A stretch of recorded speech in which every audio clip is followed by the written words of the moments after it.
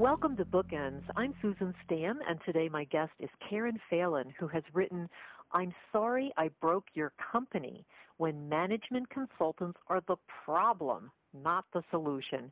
You can access today's podcast and previous Bookends programs at bookendsbookclub.net. Be sure to visit our Bookends resource blog for free chapters and resources provided by authors featured on our program. Karen Phelan, welcome to Bookends. Well, thank you for having me. Karen, you've written a really important book, not only for people who are hiring management consultants, but I think for consultants themselves. We hear a lot of talk in organizations, people talking about management fads, and sometimes they refer to these as the flavor of the month. Would you share your perception of management fads and tell us how they factor into why you wrote this book? Okay. Let me share with you a story that kind of sparked the whole idea from this book. I had recently left J&J, where I had a corporate management position, and I was back in consulting. And I was doing a process reengineering engagement for a client who had just been through a merger. And they asked me to come in, and this is a normal thing. After you merge, you need new processes. So I was doing process reengineering with them. And I came to the realization that the processes that they were talking about and that they needed were actually really very simple. And they didn't need, process reengineering per se. But what they were suffering from was a complete lack of trust on the part of the people. And that happens also after a merger. And I was thinking about, how do I reshape this project and the deliverables so that I can expose these people to as much teamwork as possible, which is what they really needed. The content that I was hired to do was very simple, but what they really needed was a chance to vent their frustrations and figure out how to work together better. And so as I was, pondering this after a meeting, I had, one of my clients, top management come in and talk about, when are we going to get to the Six Sigma part? And I'm like, Six Sigma part? We don't really need Six Sigma. And then I had someone else come in and say, I forgot to tell you, in this company we use outcome-stated action planning or something like that. And, the stuff that you've written doesn't fit our outcome action planning format. And I'm like, oh, great. And I'm like, this stuff is getting in the way of what I really need to do. And so I packed up, and that night I was going to a dinner meeting at an association and get a glass of wine, which I needed. And I'm talking to a bunch of other people. It turns out they're all management consultants. And it's like, what do you do? What do you do? What do you do? And so, everybody's sharing, this thing that they do. I measure ROI for expected learning outcomes, I think or something, whatever. And then they turned to me and they said, what do you do? And I said, I'm just so tired of this. I said, I help people work together better. Mm-hmm. And they all started laughing. And they said, well, we know you do that. We all do that. But what do you tell them you do? Mm-hmm. Mm-hmm. And I was like, I'm just so tired of this. But the expectation is that we have to have a solution or a fad, and that's what we sell, and that's what we go in and provide a quick fix solution. And to me, it's so much like the fad diets. Yeah. And every month, every year, there's some new fad thing that people are doing. And the reality of weight loss is that it's a lifestyle. You eat right, and you get a certain amount of exercise. And, it's that simple, but nobody wants to do that. They want, the solution. Right, right. Fix. Yeah, that is so true. And I think that's where management fads can romance and entice people, and they see it as a silver bullet, expecting you to have some magic for them. Would you agree? Oh, definitely. People want that magic solution. And it's so enticing, and I know better. And sometimes when I see that there's some sort of miracle food, I go, oh really? But then I go, wait a minute, I know better than this. There is no miracle.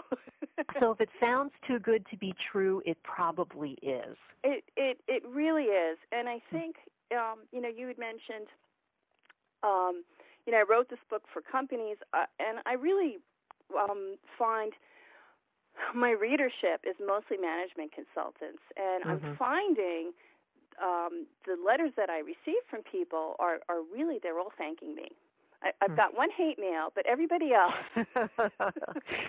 So what was the person who wrote the hate mail upset about? I don't really know what they were upset about. I wasn't going to waste my time with that, but basically I think I opened the door or pulled the blinds up, to let people see in. And but the response that I've been getting to this is mostly, thank you so much for writing this. This really is true. And I didn't know how to say this, and I'm so glad that you did. Oh, that's great. That's great. Well, in the book, Karen, you describe your first 4 employment experiences as living proof that trying to predict the future and develop strategies to get there really don't work. Tell us how some of these early work experience educated you and helped you form the thesis for this particular book. Sure. Just to give you, some background on me, is I'm an engineer by education, and my first job out of school was in a lab doing science and engineering, and I had decided that it was a little bit too slow for me, so I went into consulting, and I chose manufacturing because, I felt comfortable there, machines, equipment, stuff like that. And so I've never really been what we called, the mufti-flufty, people-oriented. I was always very much, the content. And when I was at Deloitte, this is when it was Deloitte Haskins and Sells, and I was working in manufacturing, we had a nationwide initiative to develop a whole consulting practice strategy. And what we were going to do is we were going to consolidate our services, and the local offices would align around a certain set of services that we would provide, and that way, we could hopefully get larger engagements and bigger clients and kind of up the ante a bit on our whole services. And I thought, this is great. This is wonderful. This sounds like a really good thing. So, the leadership team, the partners, developed a strategy and rolled it down, and this is what we were going to be offering. And I was out of New Jersey, and so we were going to be aligned around manufacturing and financial services. Seems to make a lot of sense. And this was I'm dating myself now, the late 80s. Well, not too long afterwards, we ended up merging with Touche Ross, and they took over the consulting practice. And I was aghast at first because they didn't have strategy. All right? But they had a lot more billings and a lot more clients. And most of my colleagues in my practice were let go because we didn't have any, client work that was going on. So there was nothing to keep the people there. And I thought, how could the company with the strategy lose out to the company without a strategy? Right? Good question. And I looked around and I saw that the work that they were doing, and they were doing a much more diversified array of work. They had a huge healthcare practice and a huge government practice. And we had, financial services was okay, but manufacturing, we know where it is today. It was on the decline. Yeah. Right. And our leadership team didn't predict that. They also didn't predict the rise of healthcare.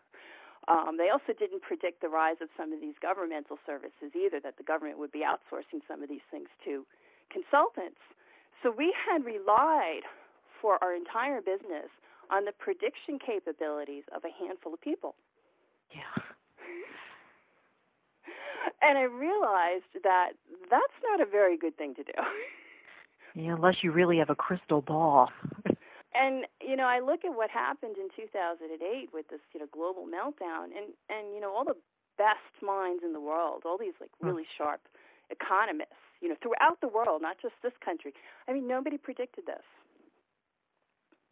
Yeah. And if you get the smartest people in the world who can't predict something, why are we expecting our leadership teams to be able to accurately predict the future? Such a good question. And we do it all the time. It happens over and over again. And then, I could tell the story then of when I joined Gemini and they did the same thing and that business went bust, and then the story of Pfizer when they did the same thing, and Pfizer's still around, but that strategy cost them a lot of money. So, yeah. It happens all the time. How did we get to this place? It's so interesting to look at examples like this and recognize how destructive they can be, and yet it's still very common practice today. Predict the future and formulate a strategy. And not only that, but if you read some of the literature, they talk about being bold and audacious in creating your vision. So it's like, like if you're a pharma company, you don't just want to develop drugs. You want to develop all blockbuster drugs. And it's like, well, that's a little bit like saying I'm only going to buy the winning lottery ticket. Right. And then there's the question of, are you really in business to serve needs of people? And what if there's a smaller population of people that really have a particular healthcare need? Are you going to ignore that? Is it just about chasing dollars, or is it really about, is your vision really to help people, or is your vision really to make money? And I'm not against making money, but I'm not sure that it's a worthwhile vision.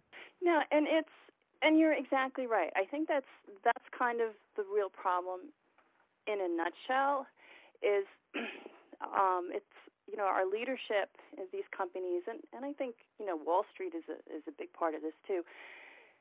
They've forgotten what it means to be a business.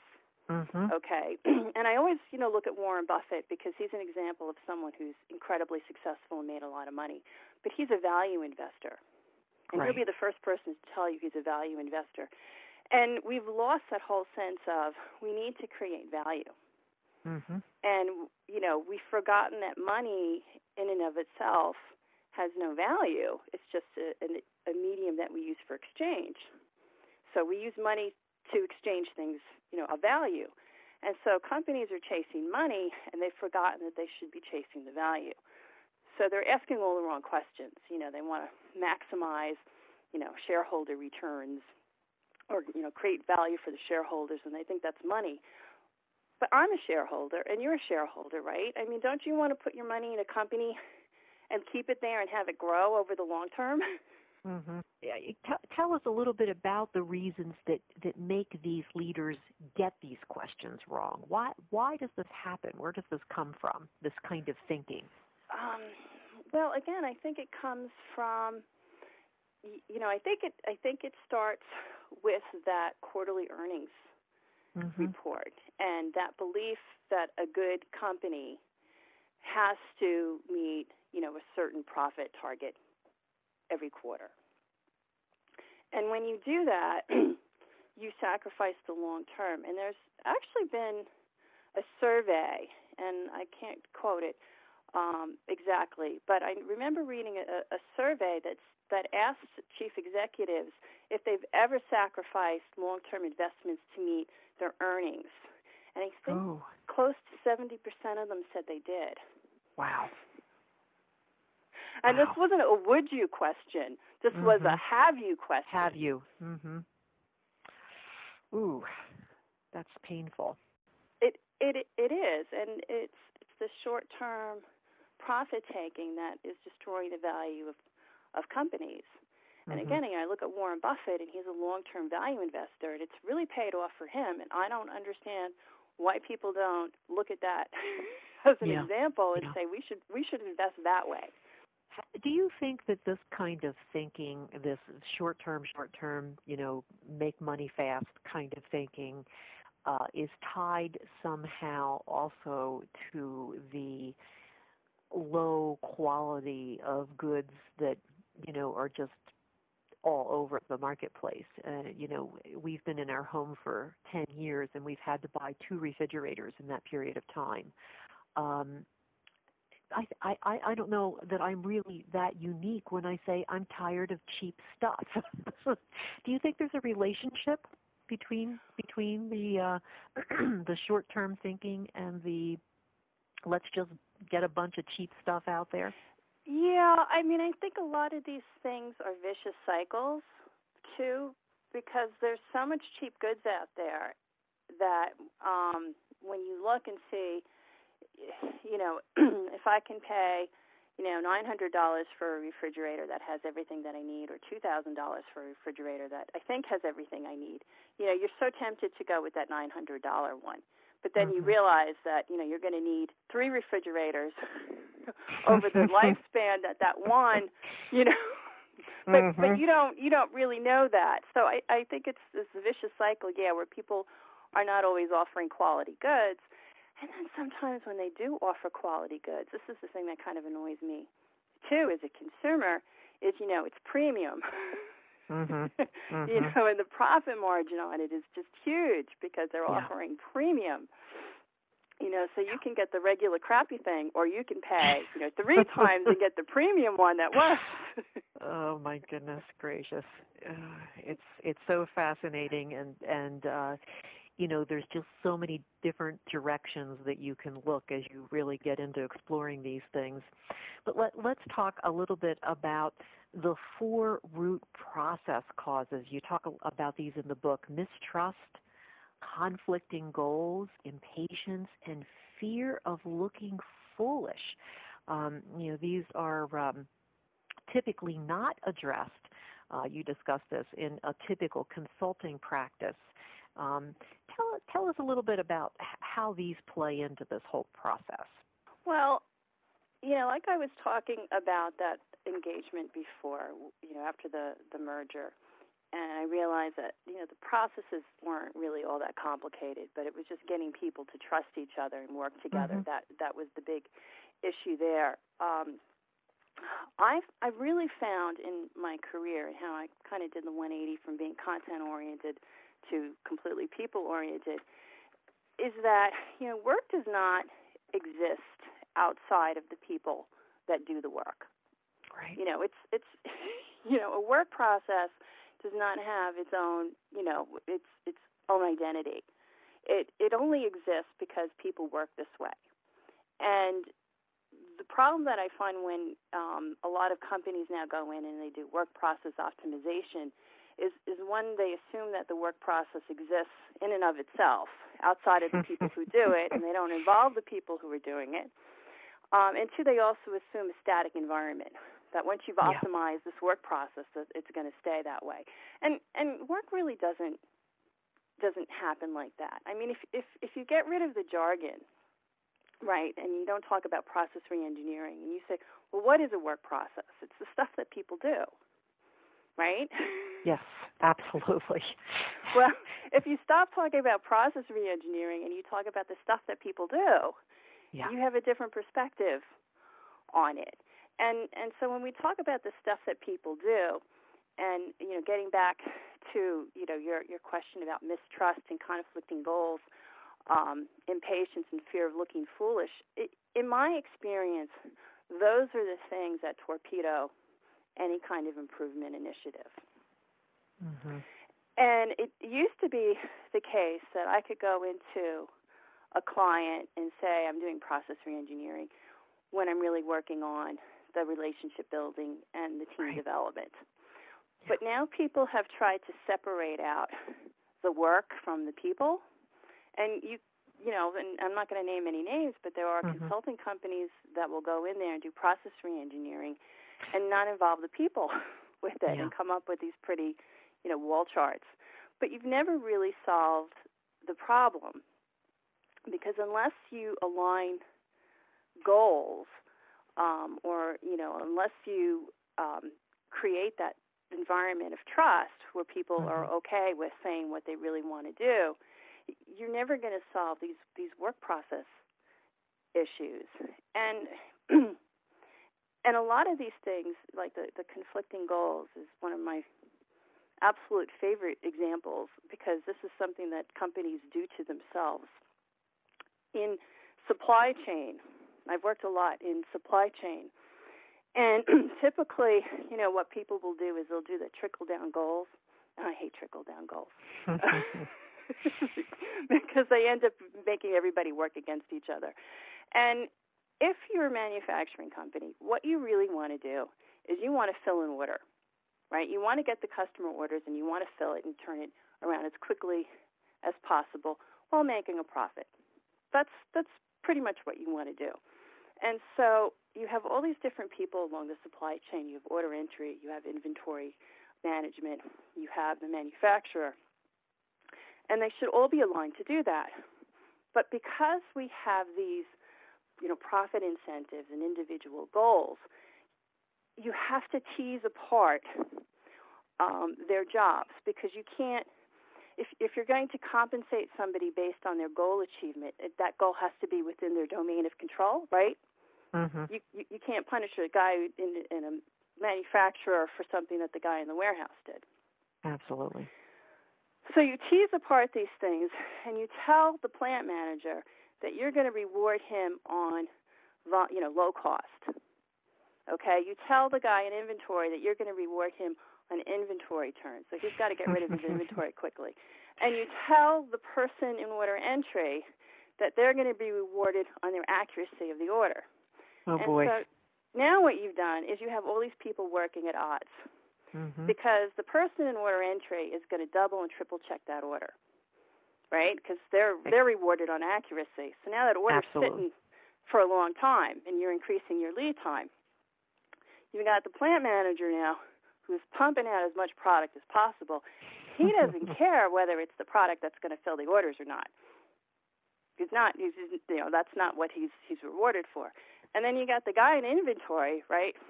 He's getting all the product from manufacturing, and he's got notice that he has to fill this order, but the order hasn't cleared because it hasn't been triple verified yet. So he's sitting on all this inventory. Oh, my. And they hate each other. Of course. Of course they do. They hate each other, and they don't trust each other because they're not working in each other's interests. They have their own best interest in mind. And so they're going to start playing games with each other and start blaming each other. Oh, the games. Yeah.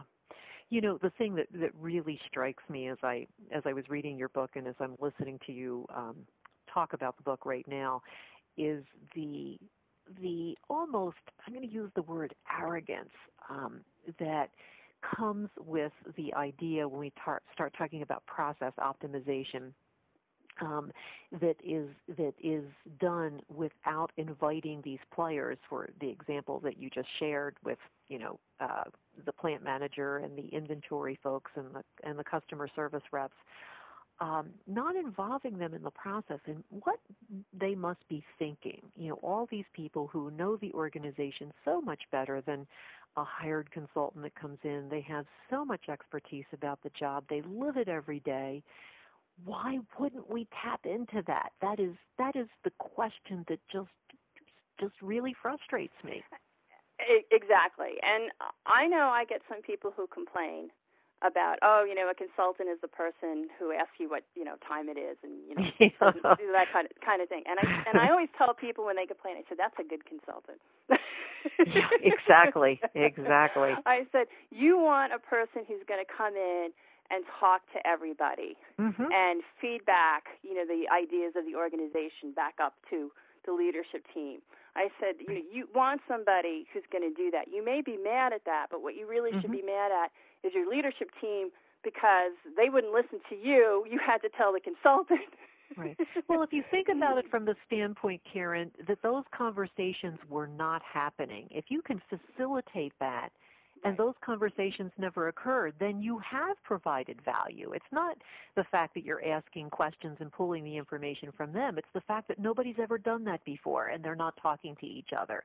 So if you can make that happen and get them working together, that's a really important service. No one has done that in that organization yet. So there is value there. There is value, and if you can leave something in place for people to can continue to do that after you're gone, then that's even better. Absolutely. I totally agree. let's talk about this idea of labeling employees, which is an area that you wrote about very passionately in the book. Talking about this ABC labeling system that organizations use. How does this really work in the real world, and how does this actually push people towards mediocrity? Oh, yeah. I hate that whole thing. It started at GE and Jack Welch. It's what, the 20-70-10 rule, where 20% are your A players or your top performers, B are your, middle of the road, and C are the people who are underperforming, and you need to get rid of those. Mm. And I just hate that because it's so arbitrary. There's no scientific evidence anywhere that says people's behaviors will fall into ABC categories. Yeah. in that makeup, in that proportion. So that I just think is just wrong, because there's no reason why you need to force that pattern on anybody. And the problem with labeling too is these labels are self-fulfilling, and I've experienced that. And that's been widely documented. I mean, any elementary school teacher can tell you the one thing you're not supposed to do is label someone as smart and someone as stupid, exactly. Right? Because we know that that's self-fulfilling. And so when you do this ABC, and I love explaining this to people because they laugh at it because it's so true. You take the A players, right, and you say, okay, these are my top performers. Somehow they were lucky enough and they got labeled an A. So we take these people and we're going to say we're going to devote lots and lots of time and attention to them. Great. So you know that anyone who gets lots of time and coaching and feedback and attention is going to perform well. But when you take that concept and you superimpose on top of this the Peter Principle, which is a very real phenomenon, where you promote people up until they can't perform, which is very typical of what happens. Oh my, it is right? so typical. Oh my goodness, yes. Right, and the Peter Principle has been proven. There's studies out there that show that this really does happen, and you'd be better off promoting your C players. Because then you move people around. So what you do, you take these A players, you invest lots and lots of time and energy in them, and they continue to be A players for a while. Then you keep pushing them into different places until they can't perform. And then when they're in an area they can't perform, they're stuck there. Okay, and they're A players. They should be able to perform elsewhere, but because they're not performing now and they're no longer an A player, they don't get the chance to move. So then you take your B players and you say, well, they're good. Let's aim, to have everybody be a B. And this is what I don't understand. Why would you aim for mediocrity? But anyway. My goal is to have an 80% mediocre organization. Oh, my goodness. It's too funny. It really is. It's hysterical. And, you take these B players, and a lot of them think they should be A's, all right? And so you tell someone who's working their butt off, all right, and they think they're doing really well, and you say, oh, you just missed the A. You're a B. You're a B plus, but it doesn't really matter. You're a B, And they think, oh, well, that will make them work harder next time. No, it doesn't make them work harder next time. They go, I'm not doing that again. What a fool am I? Oh, my goodness. Right? So their performance goes down. So now you have A players who are no longer performing. You have B players you've demotivated. And then you have C players that, you're trying to get rid of. Well, the thing with C players is that they probably weren't always C players. Yeah. At one point in time, they were probably something else, and they got pushed into a bad situation. Absolutely. And now they're in this bad situation, and you won't move them out. You're punishing them. We're all motivated on the first day of the job and totally inspired about what we can do. What happens? What happens along the way? And somebody calls you a C player. And I don't understand it. And I tell people, why are you aiming for 80% mediocrity? Yeah, and such a great question. Absolutely. What do you think about the idea of everybody in the organization being on a continuum of learning rather than you're an A, you're a B, you're a C. Here are the skills that you've developed, here are your strengths, and our organization is about helping you move along this continuum to where you'd like to go, and encouraging you to be wanting to move along this continuum. Just a learning organization. And I think a lot of companies, they talk the talk of, oh, we want to be a learning organization, but I don't think they've really taken the time to understand what does that mean and how do I get there?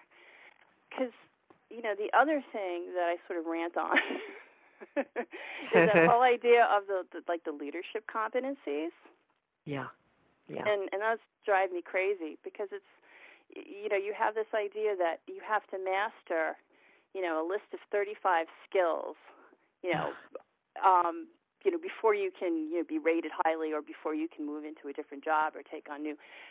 And I look at this and I say, this kind of requires you to be a perfect person.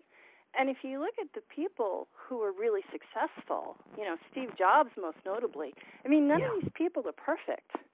Donald Trump, Martha Stewart, Larry Ellison. Oh, yes. Well, great list. Meg Whitman, Bill Gates. No need I continue. And yet we're telling people, that they need to master all these skills. And so then again, we're driving them to mediocrity too, because instead of telling people to achieve excellence in their strengths, right, we're telling them you have to work on your weaknesses. So again, we're driving people to mediocrity. And and the other thing that we're doing is usually there's like a standardized training program that's offered with that. So you're taking, a diverse group of people, you're telling them they all have to be trained and behave in the same manner, and you're systematically weeding out diversity. So you're through these training, some of these training, I won't say all the training programs because I do believe in training, but what I don't believe in is forcing people to attend kind of standardized methods all the time. The whole organization that only has their internal training classes that they send people to. And so with these, HR programs, you tend to be, one, eliminating diversity and instituting mediocrity. Yeah, it's really a challenge, and in particular, I think what you've hit on there is that people don't really have any opportunity. If it is a learning organization, then that means that if I'm a learner, that I ought to be able to have some control over what it is that I want to learn and the skills that I want to continue to develop. And when it's all stamped out and sort of forced upon you, it oftentimes just doesn't have that same value. No, and we're doing that. That's more and more common. I was chosen, and I guess I should have been grateful for this. I was chosen, to be through a leadership development program, a couple different times. But the one time that I was chosen, other times I opted in. But one time I was chosen, and they sent me there. And then they gave me a development assignment, and all of this was done, without my consent, without my will. And I really felt like, you really don't want to treat your best people this way. I'd like to have some control over my destiny. Yes, I agree. I am not a fan of mandating learning in any form. I think learning is a very personal thing, and we need to have the desire for something to be able to fully capture it and take something from it. And I'm a big believer that it's kind of the things you do on a daily basis, and not so much a program that really helps you. Yeah, absolutely. Well, let's talk about something that's probably had a pretty big influence on the things that we're talking about here today, and that's Taylorism. going all the way back to Taylor. How do Taylor's ideas continue to shape management today? Maybe you want to just, if for the purposes of the interview, in case anyone's not familiar with Taylor, talk about who he was as well, and talk a little bit, if you would be willing to, Karen, about the war against thought and why we should be concerned about this. Okay. Well, Frederick Winslow Taylor is probably the first true management consultant, and he's considered to be the father of scientific management. He very much believed that there was a best way to do something, and he also believed that there were thinking workers and doing workers, and they weren't the same people. I mean, he did have some good things. He did believe that you needed to provide your workers with rest, and you needed to train them. But he really believed that there was a scientific approach to work, and that you could measure and monitor your way to success. And what I find really funny is, in business today and in management schools, the ideas of Frederick Taylor are pretty much universally disdained. Like, oh no, it's not that's not the right theory of management. We need to be more people oriented. And yet we still continue to try to monitor and manage our way or measure our way to success. So even though Taylor is now scorned and his ideas are scorned because he thinks that workers should behave like machines, and most people don't believe that anymore, we still have a lot of those procedures in place. And I find that to be kind of a funny dichotomy. It's still left that you can separate out the work from the people, and I think that's left over from Taylor. And I don't know how do we get beyond that? And I know in the book that I kind of blame Taylor a lot for this. And I've just recently been reading Daniel Kahneman's book, Thinking Fast and Slow. And I've come to the realization that people have a default where they don't want to think. And if you can offer them a thinking solution versus a non-thinking solution, that they'll take the non-thinking solution. Oh, no. That's really sad and disappointing. You're kidding me. Oh, is there research to back that up? Well, it has to do, kind of with we're trying to conserve energy, and our brains take up a lot of energy. Oh, my. And so I think as, management consultants, I think as thought leaders, I think we have to be very careful that we don't offer these non-thinking solutions. Yeah. You can't replace human judgment with the machine. It just doesn't work well. What surprises me about what you're saying here, and this just segues back to our earlier conversation when we were talking about work process optimization and, the arrogance of the consultant that goes in and makes all these decisions with senior management. We're gonna re-engineer this, and we're going to change this work process, and never inviting the people that are doing these processes into the conversation. It's just that's where Taylorism shows up, and I agree with you. I think there's a direct correlation there to what you're talking about right now.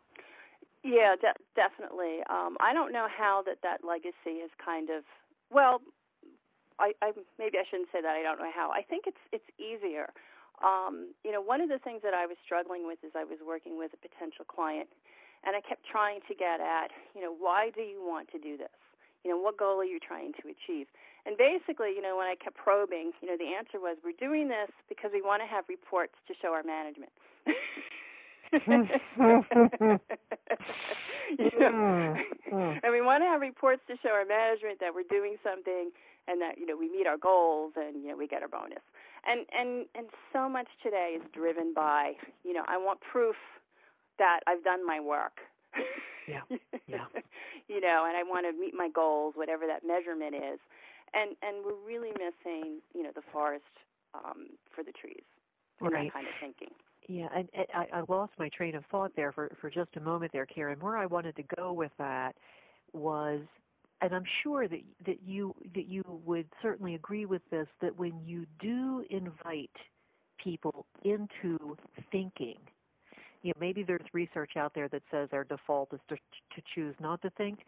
What really surprises me about that is that when you go into an organization and there's some sort of challenge and you invite everybody into the conversation, what I've experienced and what I've seen is just a phenomenal burst of energy. It's almost like somebody is inviting us to communicate. Wow. Have you experienced that? No, yeah, I have. Sorry for cutting you off. No, I have experience. I think if you give the people the opportunity to be creative and to communicate and to engage in something, I think that they do step up to it. I don't think people are broken. Okay, I look around at the world and I see the amazing things that humans have achieved. And I always tell people, the dinosaurs had orders of magnitude more time on this earth. And what did they leave us? I think humans are incredible. We have this amazing capacity to learn and to work together and to, put people on the moon, to build Great Walls of China, to, create the internet. And I think, we're not broken. So we shouldn't be trying to fix ourselves all the time and trying to make us something that we're not.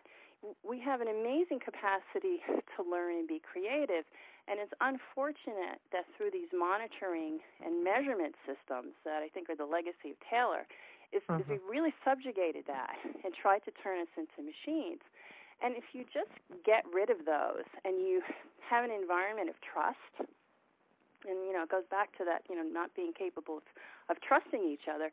If you can trust that the person you're working with is going to do what they say they're going to do and is going to be creative and put their whole self into their work, you create a whole different environment than if you assume that people are not trustworthy and they have to be monitored.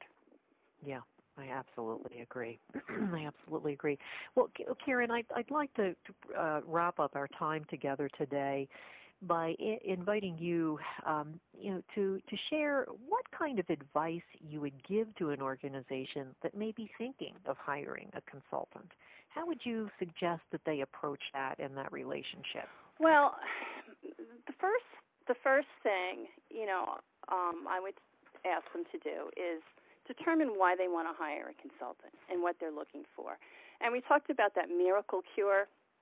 If they're looking for that miracle, then, don't do that. If they want someone to help facilitate the organization, if they want a new perspective, they want some expertise, but they have to be willing to invest the time and the energy and the effort. Okay, they can't be looking for a miracle cure. And they need to hire someone that they can trust. And they trust, it doesn't necessarily have to be a complete expert in that particular field, but someone whose judgment they trust.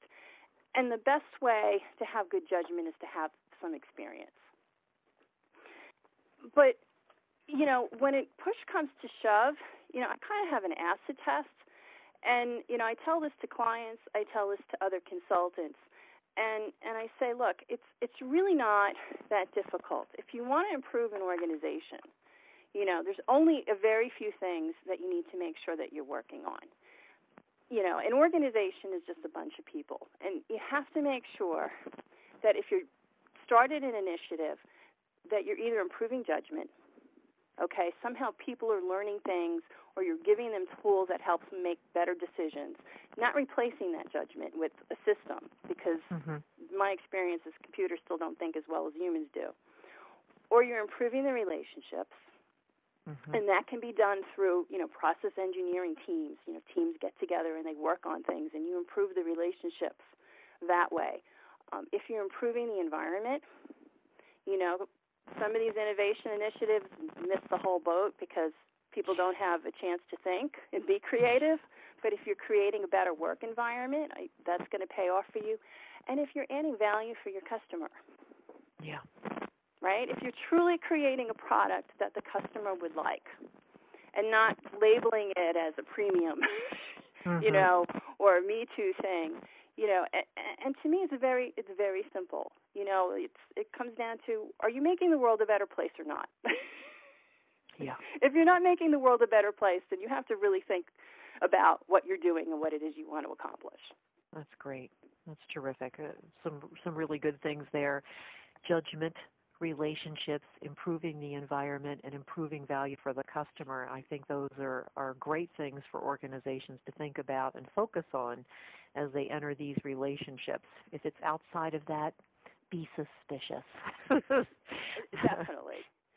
Definitely ask a lot of questions. And, you know, it's not that difficult, and I think it's a hell of a lot easier to think in terms of those four things than it is to think of all the gobbledygook that's being out there. Yeah, that's great. Well, Karen, I'd like to thank you again for joining us today on Bookends and sharing your insights from your work as a management consultant. You've really offered us some great information today. But additionally, I wanted to point out that in the final chapter of your book, you have some thinking exercises that I had a great deal of fun with. I really enjoyed. I thought they were really valuable, but they were also fun. You know, really took you almost to the point of ridiculous to make a point, and I thought they were very effective. So I really enjoyed those. I really am hoping that folks will be interested in reading your book. I'm Sorry I Broke Your Company. And to get a copy of Karen's book, you can visit bkconnection.com. So thank you again, Karen, for joining us today. And all of our Bookends podcasts, once again, can be found at bookendsbookclub.net. Bookends is brought to you by The Team Approach. Our producer is John David Bowman. I'm Susan Stamm, and thank you for listening.